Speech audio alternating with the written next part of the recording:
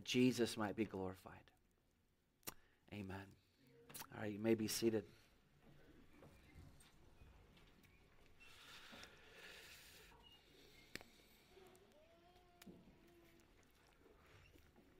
So last time we were together, we took a tour through the Psalms, asking the question, what will Christ's kingdom, this kingdom that Paul is talking about in 1 Corinthians 15, what will this kingdom look like? Will this world grow worse and worse under his reign? Or will righteousness and peace increase such that all nations eventually turn to him? And I would argue that the Psalms answered in the positive.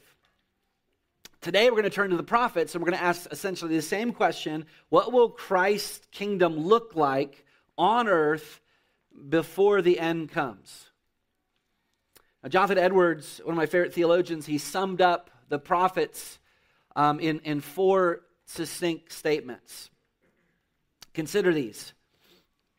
Number 1, in this kingdom, the knowledge of the Lord and his word will fill the whole world. It's one of the promises of the new covenant. Jeremiah 31:34, no longer shall each one teach his neighbor and each his brother, saying, know the Lord, for they shall all know me, from the least of them to the greatest, declares the Lord. Second statement, in this kingdom, Christ's church will be the object of love and care among the nations. Isaiah 49:23, the prophet says, kings shall be your foster fathers and their queens your nursing mothers. Statement number 3, in this kingdom, war will cease and universal peace will abound. Isaiah 11:4, nation shall not lift up sword against nation, neither shall they learn war anymore. And then the fourth statement is that in this kingdom, temporal prosperity and health will abound such that the world has never seen. Zechariah 8:12, for there shall be a sowing of peace, the vine shall give its fruit, the ground shall give its produce, and the heavens shall give their due. So what I would encourage all of us to do this morning is, again, let's just visit this country together and then test these things against the Word. So our big idea is that the prophets tell a story of a great future kingdom where the mountain of the Lord fills the earth and the nations learn war no more. So let's look first at our doctrine this morning. I just want to make a defense very quickly for why we are leaving 1 Corinthians 15 to go to look at these things in the prophets. Because someone might ask, wait a second, I thought we preach verse by verse here. I thought we teach chapter by chapter. Isn't this a topical sermon? And I would say, no, it's not. We're asking the question, what kind of a kingdom will Christ deliver to the Father? That's the subject matter of verse 24. And the answer is not clear in this passage as it is in other places of Scripture. The Westminster Confession of Faith says this in chapter 1, paragraph 9, the infallible rule of interpretation of Scripture is the Scripture itself. And therefore, when there is a question about the full and true sense of any Scripture, it must be searched and known by other places that speak it more clearly. So that's what we're doing.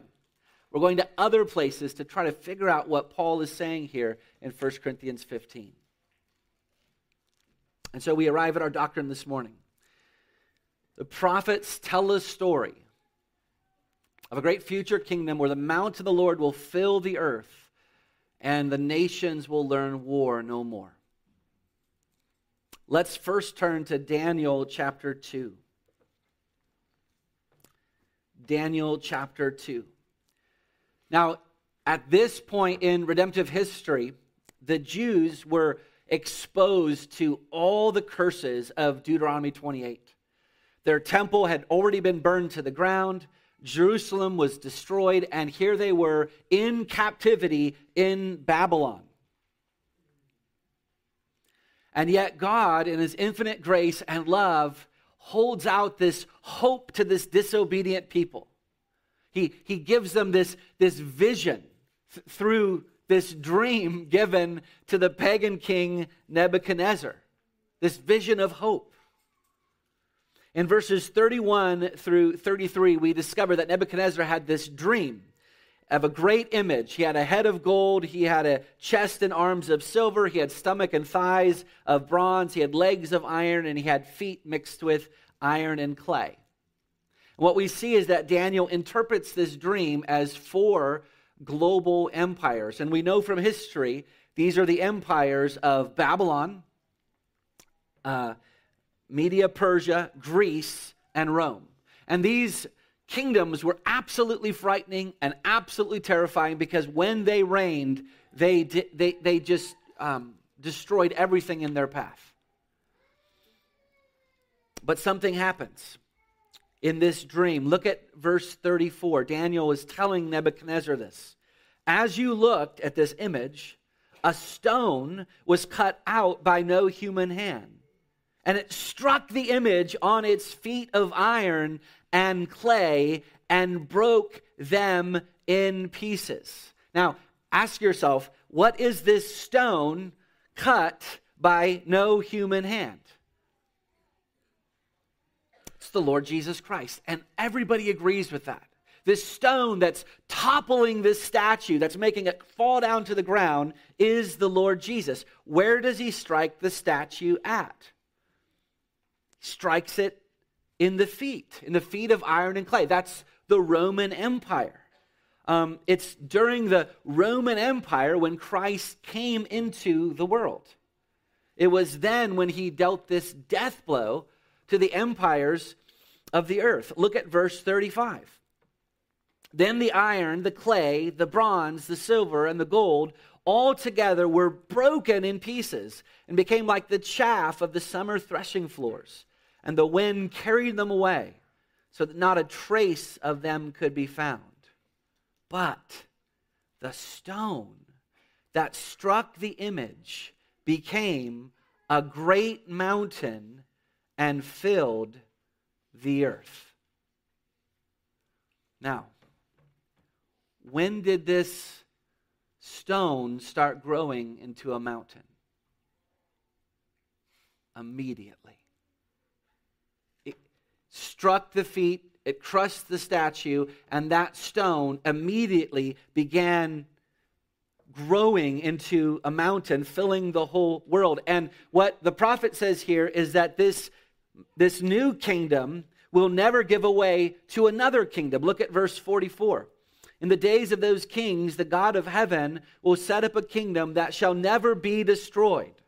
In the days of those kings, in those days, this new kingdom will never be destroyed, nor shall the kingdom be left to another. It shall break into pieces all these kingdoms and bring them to an end, and it shall stand forever. It's what's been happening since the first century. And if someone says, well, then if this mountain is growing and growing and growing, then how do we interpret all of the calamity and the war and the tumult in the world today? Well, as the mountain is growing, what is it doing? It's breaking into pieces all of these other kingdoms. It's shaking those things that can be removed so that those things that cannot be removed would remain. I mean, here's the encouraging thing about this prophecy. If Babylon and Persia and Greece and Rome are no more because Christ came into the world and crushed them, how can any other nation stand in opposition to this king? Look at the end of verse 45. A great God has made known to the king what shall happen after this. This dream is certain and its interpretation is sure. So that's the setup. Now let's look at the other prophets which describe what this great mountain is going to look like. Turn with me to Isaiah chapter 2.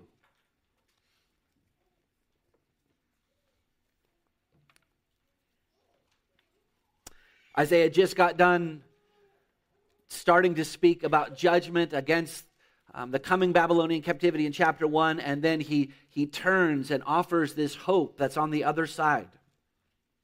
Verse 1, the word that Isaiah the son of Amos saw concerning Judah and Jerusalem. It shall come to pass in the latter days. Let's stop there for a moment. What are these latter days? Well, that's the latter days began at the second coming of Christ. Peter, in his first sermon at Pentecost, proclaimed that when Jesus rose again from the dead, the last days began. Acts chapter 2, verse 17. So we are in these last days that Isaiah is referring to right now. Look at verse 2. Continuing. The mountain of the house of the Lord shall be established as the highest of the mountains and shall be lifted up above the hills. What is this mountain? This is the mountain of Daniel chapter 2. It's the kingdom of Christ. It's the church where Christ is seated as king. That's what Hebrews 12:22 says, that when we were born again, we have now come to Mount Zion, to the city of the living God. How will the world respond to this mountain? Well, look at the end of verse 2. All the nations shall flow to it, and many people shall come and say, come, let us go up to the mountain of the Lord, to the house of the God of Jacob, that he may teach us his ways, that we may walk in his paths. For out of Zion shall go forth the law and the word of the Lord from Jerusalem. So here's the question. What are these nations that are in view here? What does the prophet mean by these nations? Because some will say that these nations here, they don't mean nations as we know them, like America or China or Russia, but rather they say that Isaiah is using the term nations to simply describe the small subgroup of Christians who are from each of these nations. So it's not the nations per se, it's the Chinese Christians and the American Christians who are flowing to this mountain. The small subgroup of believers. But beloved, that won't do, because that is not how Isaiah uses the word nations throughout this entire book. Isaiah, like all the other prophets, is addressing the nations, meaning those communities of people that are defined by set territories and boundaries, and they possess independent governments. That's how the word is used.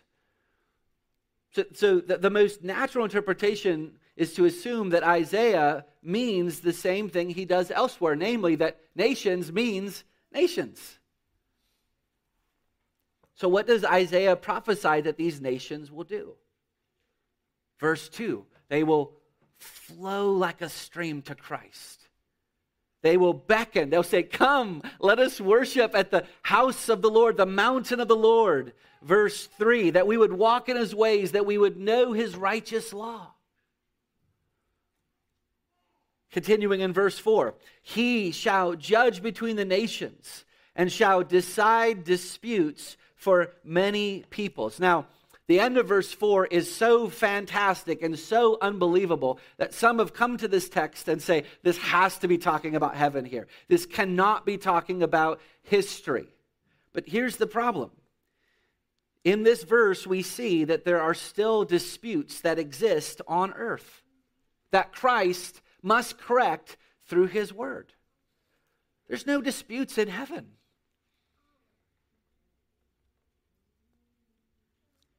The curse, this is envisioning a time where the curse is still present.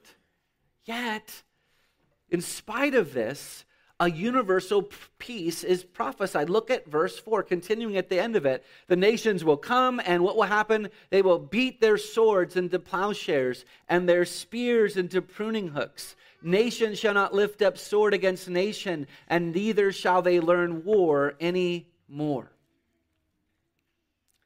Now, I don't want to overspeak the case. Clearly, this passage started to be fulfilled when Jesus first came into the world.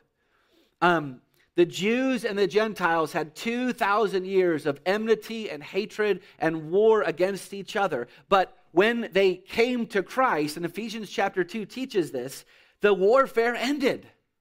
Ephesians chapter 2 verse 14, he himself, Christ, is our peace.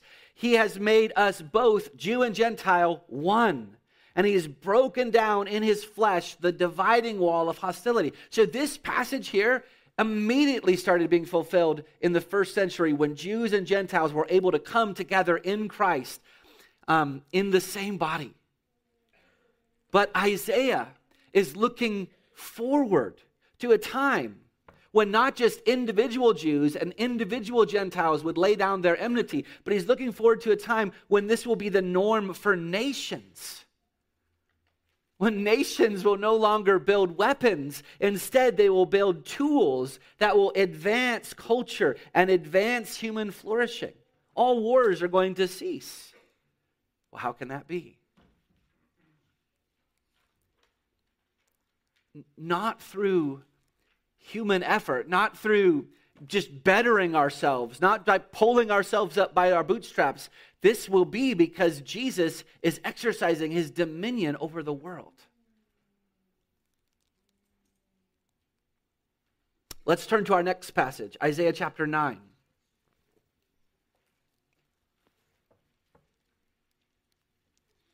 Now here in verse 1, Isaiah is speaking of the former times of Israel's trouble, the gloom and the anguish. But then halfway through verse 1, he says, but in the latter time, so it's the same language as Isaiah 2, pointing to the last days after Christ rose. Verse 2, in that time, the people who walked in darkness, is referring to the Gentiles, have seen a great light. Those who dwelt in a land of deep darkness, on them the light has shone. So Isaiah is telling us that when Christ comes into the world, the Gentiles will be grafted into true Israel. They'll be one body. And as a result, they're going to reap a harvest of joy, verse 3. Their burden will be broken, verse 4. And they're going to learn war no more. Look at verse 5. For every boot of the tramping warrior in battle tumult, and every garment rolled in blood will be burned as fuel for the fire. Soldiers' uniforms will be cast into the fire because there will no longer be a need for them. How can the prophet promise that? Look at verse 6. For to us a child is born. To us a son is given, and the government shall be upon his shoulder. And his name shall be called Wonderful, Counselor, Mighty God, Everlasting Father, Prince of Peace. Of the increase of his government and of peace there will be no end. Now I think that this is perhaps the most famous Christmas passage, isn't it? But how often do we actually miss the promise that's here? This is a really good verse to put on a Christmas card. But how often we miss what's actually promised here. Notice it doesn't say that Christ will start reigning at some later time, at his second coming.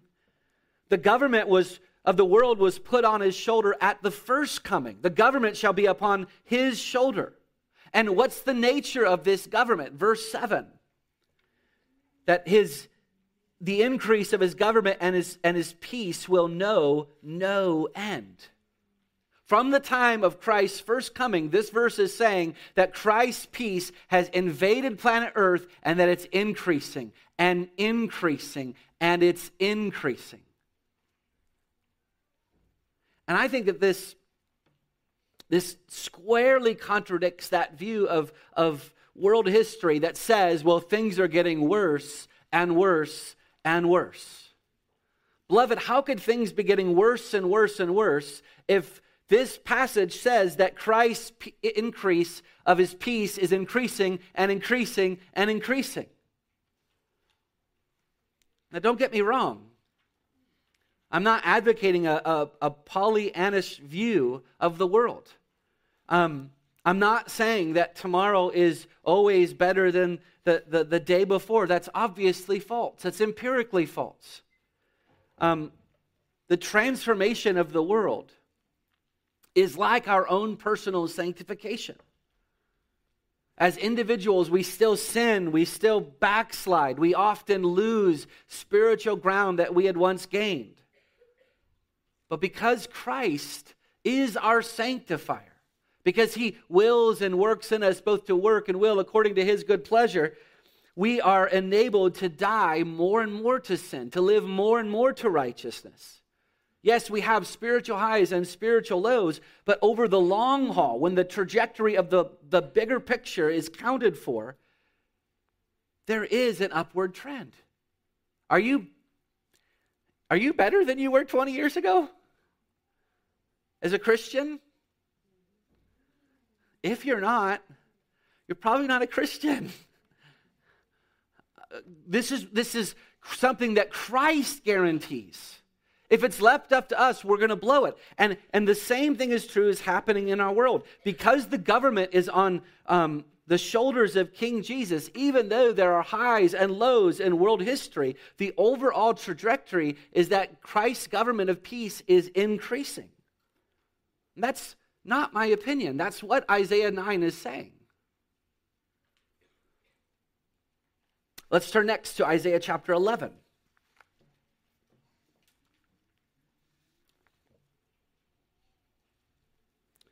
Now here in Isaiah 11, clearly verses 1 and 2 is clearly talking about Jesus Christ. He is David's greatest son. He is the shoot that came forth from Jesse, verse 1. It is Christ whom the Spirit of the Lord rested, verse 2. So like chapter 9, chapter 11 is talking about the first coming of Christ into the world. And again, what we're about to see is so fantastic that some people have said, no, this has to be in the eternal state. But that can't be, because verse 4 talks about opposition, active opposition that Christ is overcoming. Look at verse 4. But with righteousness he shall judge the poor and decide with equity for the meek of the earth, and he shall strike the earth with the rod of his mouth. That's Psalm 2 language. And with the breath of his lips he shall kill the wicked. So clearly this is not describing the eternal state. It's describing what will happen in this age. And here's the fantastic part. Look at verse 6. The wolf shall dwell with the lamb, and the leopard shall lie down with the young goat, and the calf and the lion and the fattened calf together, and a little child shall lead them. The cow and the bear shall graze, their young shall lie down together, and the lion shall eat straw like the ox. The nursing child shall play over the hole of the cobra, and the weaned child shall put his hand on the adder's den.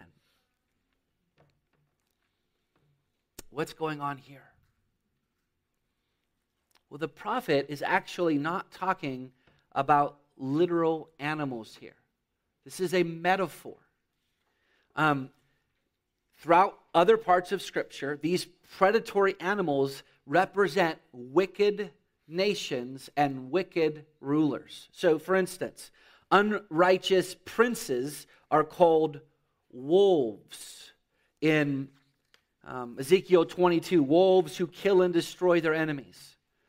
Lions and bears are compared to wicked rulers. Proverbs 28:15. Like a roaring lion or a charging bear is a wicked ruler over a poor people.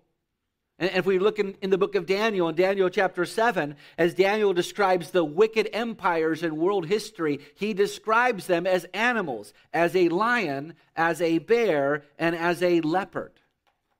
So these predatory animals that are listed here are personified in Scripture as wicked nations or rulers that devour those that are weaker than them, the lambs and the children and the cows. And so what Isaiah is saying here is that there's a time that is coming when these wolf-like nations, when these lion-like nations will no longer devour. The lambs will be safe. The children will be safe. The cows will be safe. Look at verse 9. They shall not hurt or destroy in all my holy mountain. And this is the same mountain that Daniel 2 and Isaiah 2 is talking about. It's not limited to merely the four walls of a church. He's talking about this global expanse that all the nations are streaming to. Isaiah is talking about world peace. Well, how could that ever be? End of verse 9. For the earth shall be full of the knowledge of the Lord as the waters cover the sea. Sounds too good, doesn't it? One author illustrates this verse. God one day flooded the world in judgment in the days of Noah. Now in the days of Christ, he's flooding the world with the knowledge of him in salvation. How thorough will that flooding be? Is it adequate for us to say that there's always going to be just a few converts here and a few converts there, a few righteous remnants in this city and in that, in this country and in that? No. The knowledge of the Lord is going to cover the earth in the same way that the water covers the sea. How does the water cover the sea? Does it cover the sea in little teeny puddles? A little puddle here, a little puddle there. Is that what the sea looks like? No. The water inundates the sea. And Isaiah says that this is what we should expect, that the knowledge of the Lord is going to be just that, thorough. It will flood the whole world.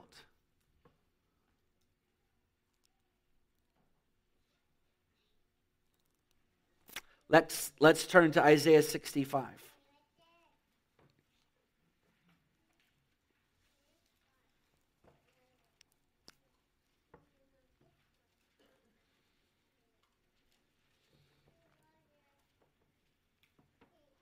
Starting in verse 17. For behold, I create new heavens and a new earth, and the former things shall not be remembered or come into mind.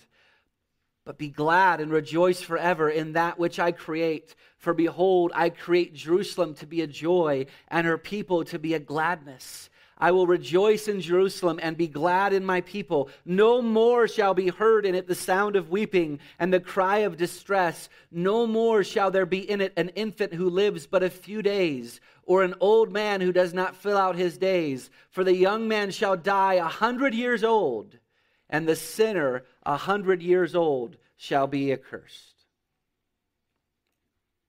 Now, Pastor Josh, you're way out of line now, because this is obviously heaven. Verse 17 says, I created a new heavens and a new earth. That's obviously the language of the eternal state, right?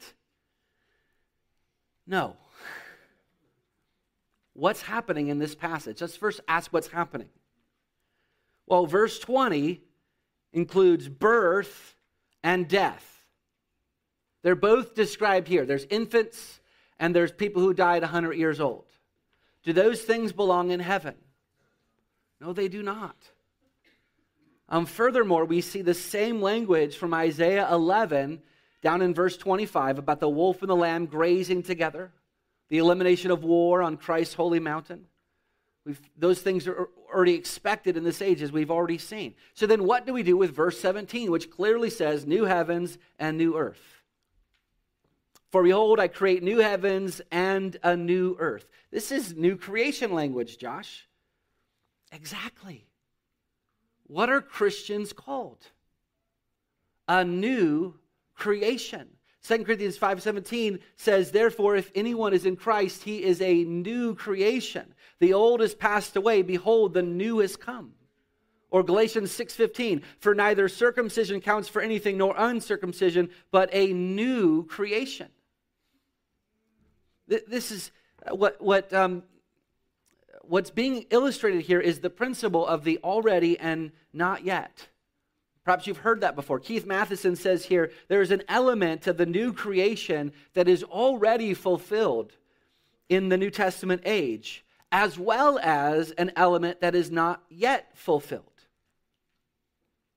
See, Isaiah is talking about the future of the world here when the nations will be converted. Psalm 22:27. Now ask yourself, if most of the world is made up of people who are called new creation, will it not be like that the world itself is like a new creation? What will it be like then? Well, Isaiah tells us, look at verse 20. No more shall there be in it an infant who lives but a few days, or an old man who does not fill out his days. For the young man shall die 100 years old, and the sinner 100 years old. Now, some all millennial brothers who interpret this passage, they'll say, well, the prophet here is using his limited perspective to describe things that he can't grasp at. And I think that's an honest answer, but I don't think it's a good one. Here's why. The prophet is speaking under the inspiration of the Holy Spirit. He's not depending upon his limited perspective. No prophecy comes from private interpretation, 2 Peter 1:20 and 21. When other authors of the New Testament speak of the new heavens and the new earth, they don't speak in ways where they describe death there. No, he's talking about the future of the world. So why will lifespans be increased at this point? Well, imagine a world where there's no war. Imagine a world where the trillions of dollars that get spent on defense every year around the world are now being used to go to medicine and science and technology. Imagine a world where all the millions of soldiers are now employed in all the different fields, building up culture instead of killing each other. Imagine God's curse being lifted off of every nation, and instead God's blessing is now raining upon every nation. What would that world look like? Would it maybe not look like the one that we're reading? The language here is Christ is advancing and fulfilling the cultural mandate. Christ, spiritually united to his global church, is being fruitful and he's multiplying. He's filling the earth with peace and having dominion over every part of it. And the dominion continues in verses 21 and 22. Everyone has a house. There's an abundance of food. Oppression has ceased. People are flourishing like trees planted by streams of water, and generation after generation are blessed in the Lord. So in summary, we've seen how each of these prophecies tell a story about the success of Christ's kingdom before the second coming. Daniel 2 shows us that when Christ entered history, he struck down the kingdoms of the world, and his mountain is filling and increasing. Isaiah 2 shows us that all the nations are streaming to that mountain, and one day the nations will learn war no more. Isaiah 9 shows us that the government was put on Christ's shoulders, and his peace has been increasing ever since. Isaiah 11 shows us that one day the earth will be filled with the knowledge of the Lord as the waters cover the sea. And Isaiah 65 shows us what the prosperity of the world will look like when Christ exercises his full dominion. So that's our doctrine. The prophets tell a story of a great future kingdom. So then let's look secondly at our duty. And it's the same one as last week. I just wanted to expand it a bit more. We have a duty to consider why eschatology, or the study of last things, is an important doctrine to study. Why is eschatology important to study? And we need to avoid two extremes when we're talking about eschatology. The first extreme is to treat this secondary doctrine like it's a primary doctrine. What I'm teaching this morning is not a primary doctrine, it's a secondary doctrine. And secondary doctrines, by their very nature, are not as clear as primary doctrines. So, beloved, my interpretation could be wrong.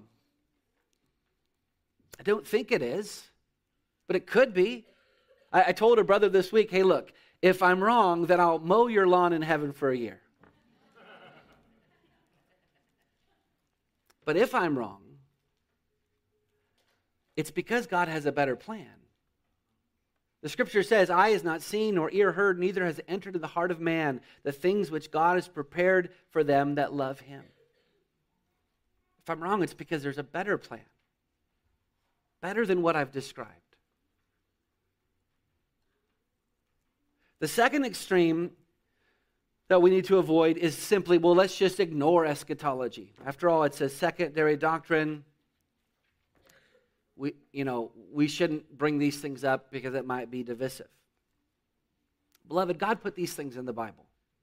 God did. All these verses that I have read to you, God wrote those. And the truth is that all of us, every single one of us, have some sort of vision, whether it's a finely tuned vision or an obscure vision. All of us have a vision about how this world is going to end. And I'm claiming that the vision that you have of the world will affect the way that you live. I grew up under the premillennial assumption of the imminent return of Christ, meaning there were no more prophecies that need to be fulfilled in order for Christ to return. His return was imminent. It could happen at any moment. That's the dominant view in evangelicalism today. And in the meantime, while we're waiting for Christ to return at any moment, the world is getting worse and worse and worse, and there's nothing the church can do about that to change it. Now, what does that type of thinking produce in our lives? John Nelson Darby, the founder of dispensationalism, said this, quote, "Instead of permitting ourselves to hope for a continued progress of the good, we must expect a progress of evil. The hope of the earth being filled with the knowledge of the Lord before the exercise of his judgment is delusive. Truly, Christendom has become completely corrupted. How can it be restored? No, impossible." Now, how did Darby apply that eschatology to Christian living? This is what he said. The importance of this doctrine, he says, is that it totally forbids all working for earthly objects distant in time. You hold his view, he says, and it totally forbids you working and progressing for human culture for things distant in time, 50, 100, 200 years from now. Disengage from culture, they say. The only thing that you should be concerned about is warning others of the imminent return of Christ in hopes that they would convert. Now, Ian Murray, the great Puritan historian, chronicles how this doctrine had infected 19th century England, how it infected their church. He said this, quote, "Political and social labors such as marked the lives of a number of prominent Christians in the Reformation and the Puritan period, and in men like William Wilberforce, the great abolitionist, was no longer regarded as legitimate evangelical activity." It's not legitimate to be pursuing righteousness in the public square or in culture. That, because of this eschatology, that is gone. Thus, men like John Calvin were attacked regularly by this group because he wasted valuable time writing letters to secular authorities, informing them of their duty to follow God's law in the civil sphere. Furthermore, this errant view of the future changed the landscape of foreign missions. Charles Hodge talks about how the MO before for foreign missions was that you would go and you would aim at individual conversion. That's true. But at the same time, you would build Christian institutions, schools, and churches that would last for generations and train up the indigenous people to run these churches. But this new view shrunk down missions to just getting the person right in front of you saved. Don't have time to work on the future. Need to work just right on this individual right now. Bad eschatology also affects child rearing. I've heard stories of Christian couples who lived in the States during World War II. And they decided that they weren't going to have any children. Well, why? Well, because wars and rumors of wars. It's the end of, we don't have kids at the last days. And they disobeyed the clear Christian command to have dominion, be fruitful, multiply, in light of their obscure eschatology. I mean, think about that. You're cutting off your legacy because of a wrong eschatological view. Bad eschatology also affects higher education. Scores and scores of Christian parents stopped sending their kids to the university in the 70s and 80s because rapture fever had gripped the nation. People writing books like 88 Reasons Why Jesus is Coming Back in 1988. Why send your school? Why waste the money to send your kids to university? Jesus is coming back. Now, what happens to science and education and economics when Christians retreat from the world because of bad eschatology? What happens? Look at the world today. That's what happens. We have retreated to our bunkers. Pulpits have become bunkers instead of machine guns. Is it any wonder why the world is decaying around us? What does Jesus say that we are? Salt and light. What does salt do? It preserves the culture from rotting. What does light do? It leads others out of the darkness. But if the church retreats from culture, corruption and darkness become the norm. May I suggest to you a better way? I would argue that, and I'm stealing this argument from others. I would argue that Western civilization has been shaped by this eschatology of dominion that I've been teaching. I 100% affirm that Jesus Christ will return. And I 100% affirm that that is the glory of the Christian, and everything else compared to it is shadows and dust. But he has promised to convert the world through his gospel before he comes back. In other words, his return is contingent on prophecies being fulfilled. It's not imminent. There are things that have to take place first. Hope to continue to show that as we continue in this series. But let me give you one example. Christopher Columbus believed in the contingent return of Christ. He believed in these prophecies in Isaiah. Contrary to historical revisionism, it's because of these things that we've been reading this morning that motivated him to set out and explore the new world. One historian says this, quote, Columbus crammed his journals. What would you cram your journals with if you were going to explore the world? Columbus crammed his journals with quotations from Isaiah and other biblical writers in which he detailed the numerous prophecies that the Great Commission to disciple all nations would be successful. He figured that if the Indies were to be converted, a sea route would be a much more efficient way to bring them the gospel. And he credited his discoveries not to the use of mathematics or maps, but to the Holy Spirit who was bringing to pass what Isaiah foretold. Beloved, do you see how your eschatology can have tremendous effects on how you live in the world? Yes, it's a secondary doctrine. Absolutely.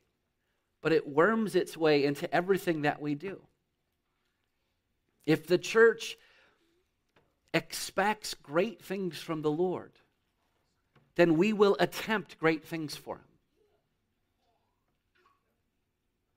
That is the one thing that distinguishes this view from the other views. It holds forth the belief that Christ will succeed in the Great Commission. The nations will be made his disciples, and then the end will come.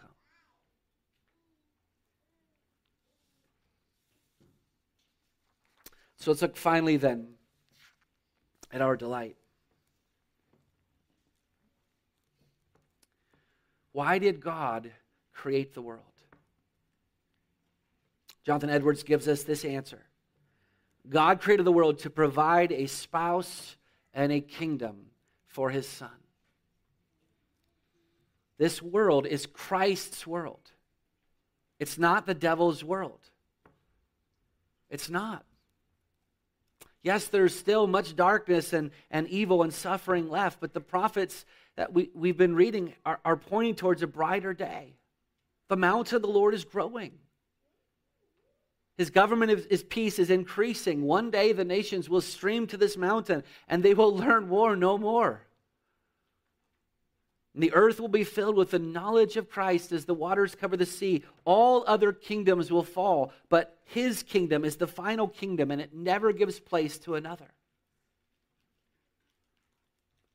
Beloved, I would just ask you to consider what Christ has done in history to achieve this victory that I'm talking about. The Son of God became man. The Creator became creature. In order to accomplish this victory in your life and in the world, the Almighty Jehovah united himself with a body and a soul of a human being. How unthinkable. He made himself subject to the law. He undertook all the miseries of this life. He undertook the wrath of God. He undertook the cursed death on the cross. And on the third day, he rose again from the dead. He ascended into heaven, and he now sits at the right hand of God. And there he is ruling and reigning and overturning empires and shaking the nations and pouring out his Spirit and accomplishing his good pleasure in the earth. Loved ones, Christ will not fail in history. And he won't fail in your life. This is one of the things that was so encouraging me this week. Week after week, I come up here in the pulpit, and you often don't see my private life. Not because I don't want you in my private life, but there's only so many hours in a day. And I'm still full of sin. I've said this before. If you knew what I was really like, you wouldn't want me to be your pastor. And if I knew what you were really like, I wouldn't want to be your pastor. This vision of gospel victory is so encouraging because it reminds me that if God can do this in the world, then certainly he can do this in my life. That though I continue to fail and backslide and regress, that he's overcoming the enemies in my life. And I would say the same thing to you, loved ones. He's loved you with an everlasting love. He's held nothing back from you. He's held nothing back from you. He's washed you with his precious blood. He's clothed you with his righteousness. He made you his very own possession. And if you've taken a hold of him by faith, then you already have the victory that has overcome the world. And now you're on the winning side. What a thought. That when you became a Christian, you didn't join the losing side, you joined the winning side. Don't believe that modern myth that says the church is doomed to failure. Don't believe that modern myth that says that she will not win until Jesus returns. Christ will hand the kingdom to the Father only after he has destroyed every rule and authority and power. For he must reign until he puts all his enemies under his feet. Let's pray.